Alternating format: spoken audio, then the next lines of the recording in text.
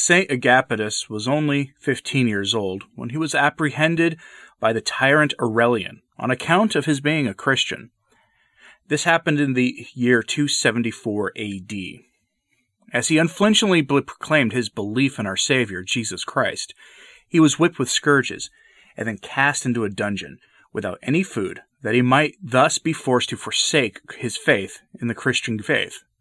When Antiochus, the prefect, found him at the end of 5 days, more determined than before, he ordered a live coal to be put on his head. The brave youth stood immovably under this torture, and, praising God, said, "A head which would bear an eternal crown in heaven must not hesitate to wear suffering and pain upon earth. Wounds and burns make my head the more worthy to be crowned with eternal glory." This provoked Antiochus, who then ordered the kid to be whipped until his body became as one great wound, after which they hung him by his feet over a fire, hoping to suffocate him.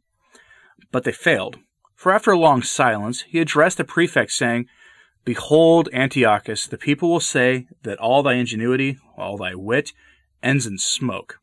Enraged at this remark, the tyrant had him cruelly whipped again and ordered boiling water to be poured into the wounds. After this, they knocked out his teeth and broke his jaw with blows. God would punish the tyrant for his cruelty. He caused him to fall from his seat and break his neck. Aurelian, the tyrant, hearing of this, ordered the martyr to be thrown to the wild beasts, but as they refused to touch him, they finally beheaded him. Thus ended the glorious martyrdom of the holy youth Agapetus in the year 275 AD. There is some dispute if it was 274 or 275.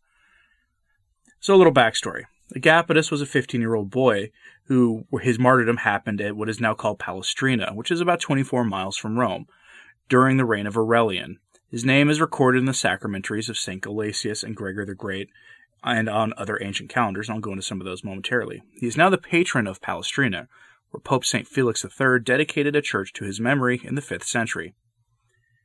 He is often invoked against colic and similar ailments. The veneration of St. Agapetus is mentioned also in the ancient martyrologies of the Church, including the Martyrology of St. Jerome and the Fulda Martyrology. The modernists, in their desire to apply Marxist-inspired historical criticism of just about everything, have cast doubt on his martyrdom, thus inadvertently casting doubt on the infallibility of canonization, like they've also done with St. Christopher. That having been said, for those who think like Catholics, his canonization can be observed on the pre-1960 Tridentine calendar by a commemoration added to the Mass and canonical hours in the liturgy of the day within the octave of the Assumption. Pope Pius XII abolished all octaves apart from those of Christmas, Easter, and Pentecost, including that of the Assumption. Accordingly, in the general Roman calendar of 1960, the celebration of St. Agapetus appears as a commemoration in the ordinary weekday Mass. St. Agapetus is remarkably absent from the banal calendar of the Novus Ordo Church.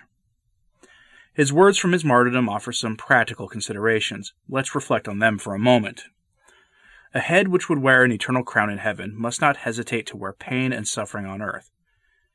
What he said there means that he who would rejoice in heaven must be willing to suffer on earth. The apostles, the friends of our Lord, and other saints walked this path themselves. Christ himself went to heaven by no other way than the way of the cross.